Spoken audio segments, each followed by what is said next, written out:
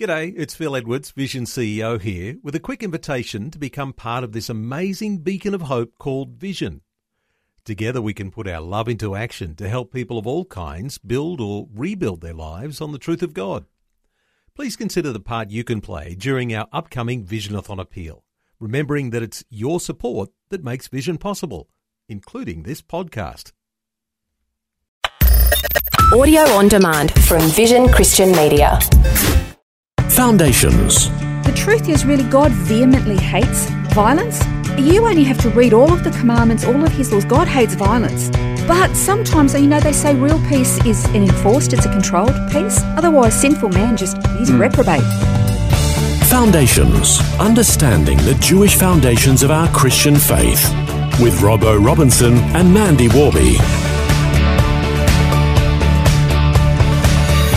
We've been learning about Mashiach for a long time now, several weeks in fact, and over the past few programs we've been learning about Mashiach ben David, the warrior Messiah, who's coming back at a point in the future to establish righteousness on earth.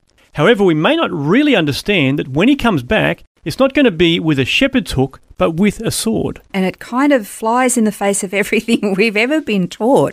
Well, for me it has, because we don't like to think that Jesus would ever sanction violence. Because his whole ministry was forgive, go the extra mile, turn the other cheek. If somebody asks you for your shirt, give him your coat as well. Yeah. That was what he taught us. Blessed are the meek, blessed are the peacemakers.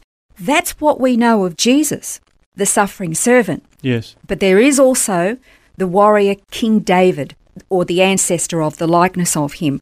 And, sometimes you kind of just have to brace it and go, well, okay, as we said last time, we have a responsibility to not force our preferences and likes into Scripture.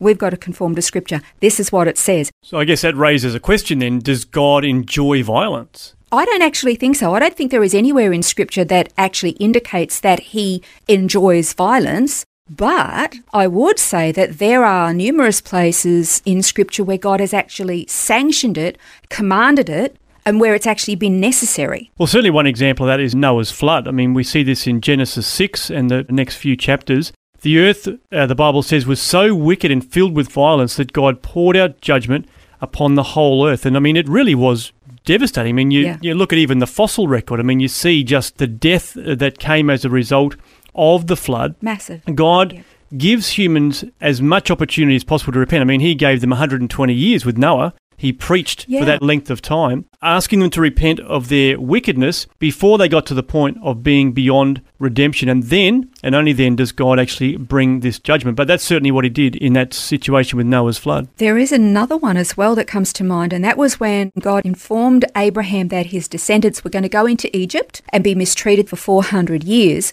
But then after that, they would come into the Promised Land. But they couldn't go into the Promised Land until the sins of the Amorites was completed. If you read Genesis 15:16, it basically says, you're going to have this land, it's all for you, but the inhabitants at the moment, their sin is not full. It's like they hadn't got to that point of being beyond redemption. Yeah. So your people are going to go into Egypt, and they'll be enslaved there.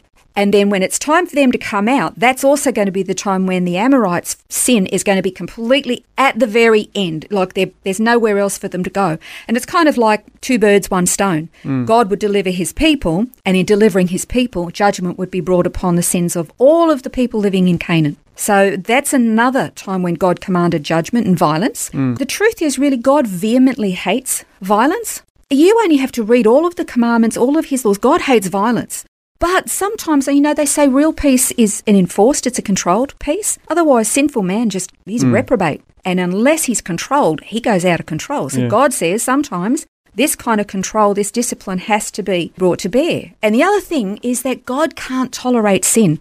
Sin is the most deadly, most dangerous, most devastating force in the entire universe. Everything sin touches, it corrupts and it destroys and it kills. And it's so serious that the only way to remedy it is with the blood of somebody innocent.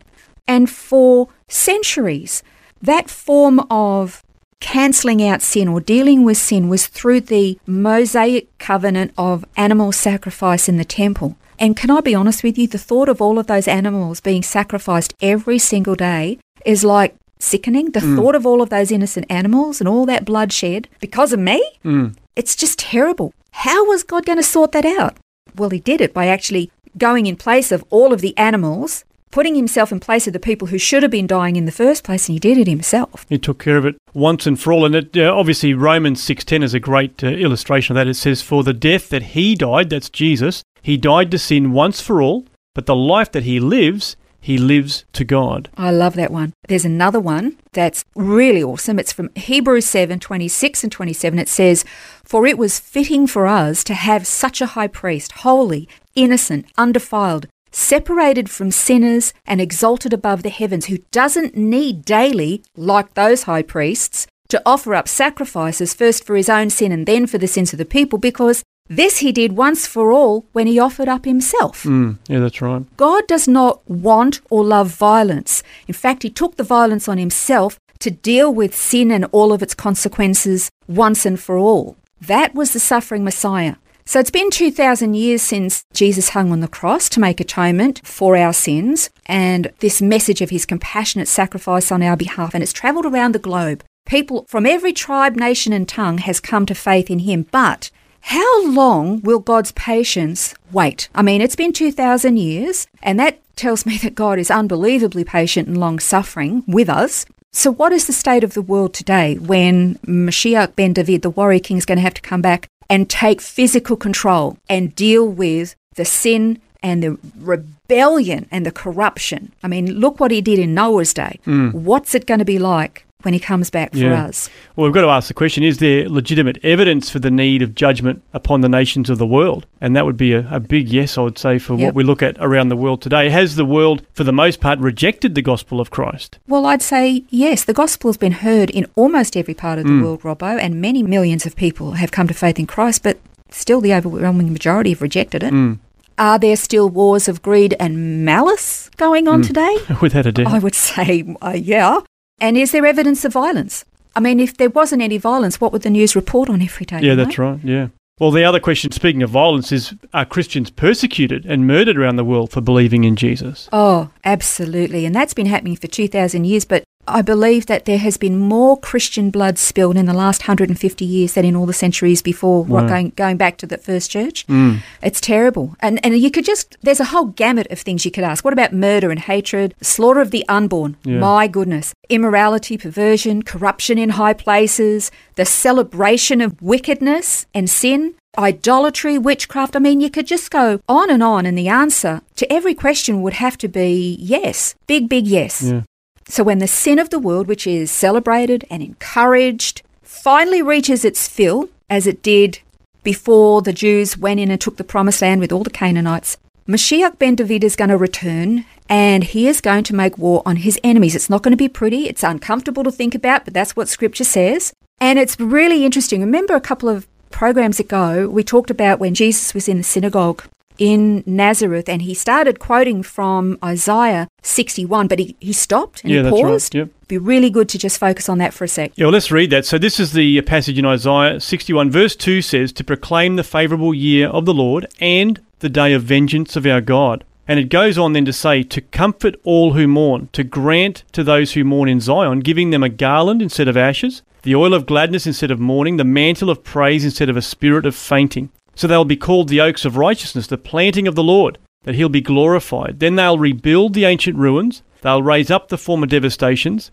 and they'll repair the ruined cities, the desolations of many generations. You know, it's really interesting, Robbo. When Jesus quoted that, he got to proclaim the favourable year of the Lord, and he stopped. Then he sat down and he said, it's all been fulfilled today. Yeah. But the actual passage goes on to say, and the day of vengeance of our God. Now, we've read a lot of scriptures that have talked about when Mashiach comes back, it'll be a day of vengeance and then full redemption. So when he came the first time, he only came to fulfill that particular portion. When he comes back, he'll be fulfilling the rest of it. And of course, the result is going to be all those wonderful things. The planting of the Lord, as the people are going to be like oaks of righteousness, and they're going to raise up the ancient ruins. He's going to restore all things. But it's through his vengeance in dealing with the sin of the nations once and for all. That's when Mashiach ben David is going to come and rule the nations. That's when we see this second persona of the Messiah come. Yes, Mashiach ben Yosef, the suffering servant, has come. Mashiach ben David is coming back. And he's coming back with a sword, not with the shepherd's crook, as you mentioned once before. So is he coming? Yes, he is. When is he coming? Don't know. But sometimes I look at the world and I think it can't be much longer. Ready or not, he's going to be coming real soon. Amen. Well, that wraps up this series on Mashiach. It's been almost 10 weeks of programming, but so much for us to learn. And I encourage you to go back and look through the notes. You can see them online at vision.org.au/foundations. This has been Foundations, a look at the Jewish foundations of our Christian faith. For study notes, resources and more, see vision.org.au/foundations. Thanks for taking time to listen to this audio on demand from Vision Christian Media. To find out more about us, go to vision.org.au.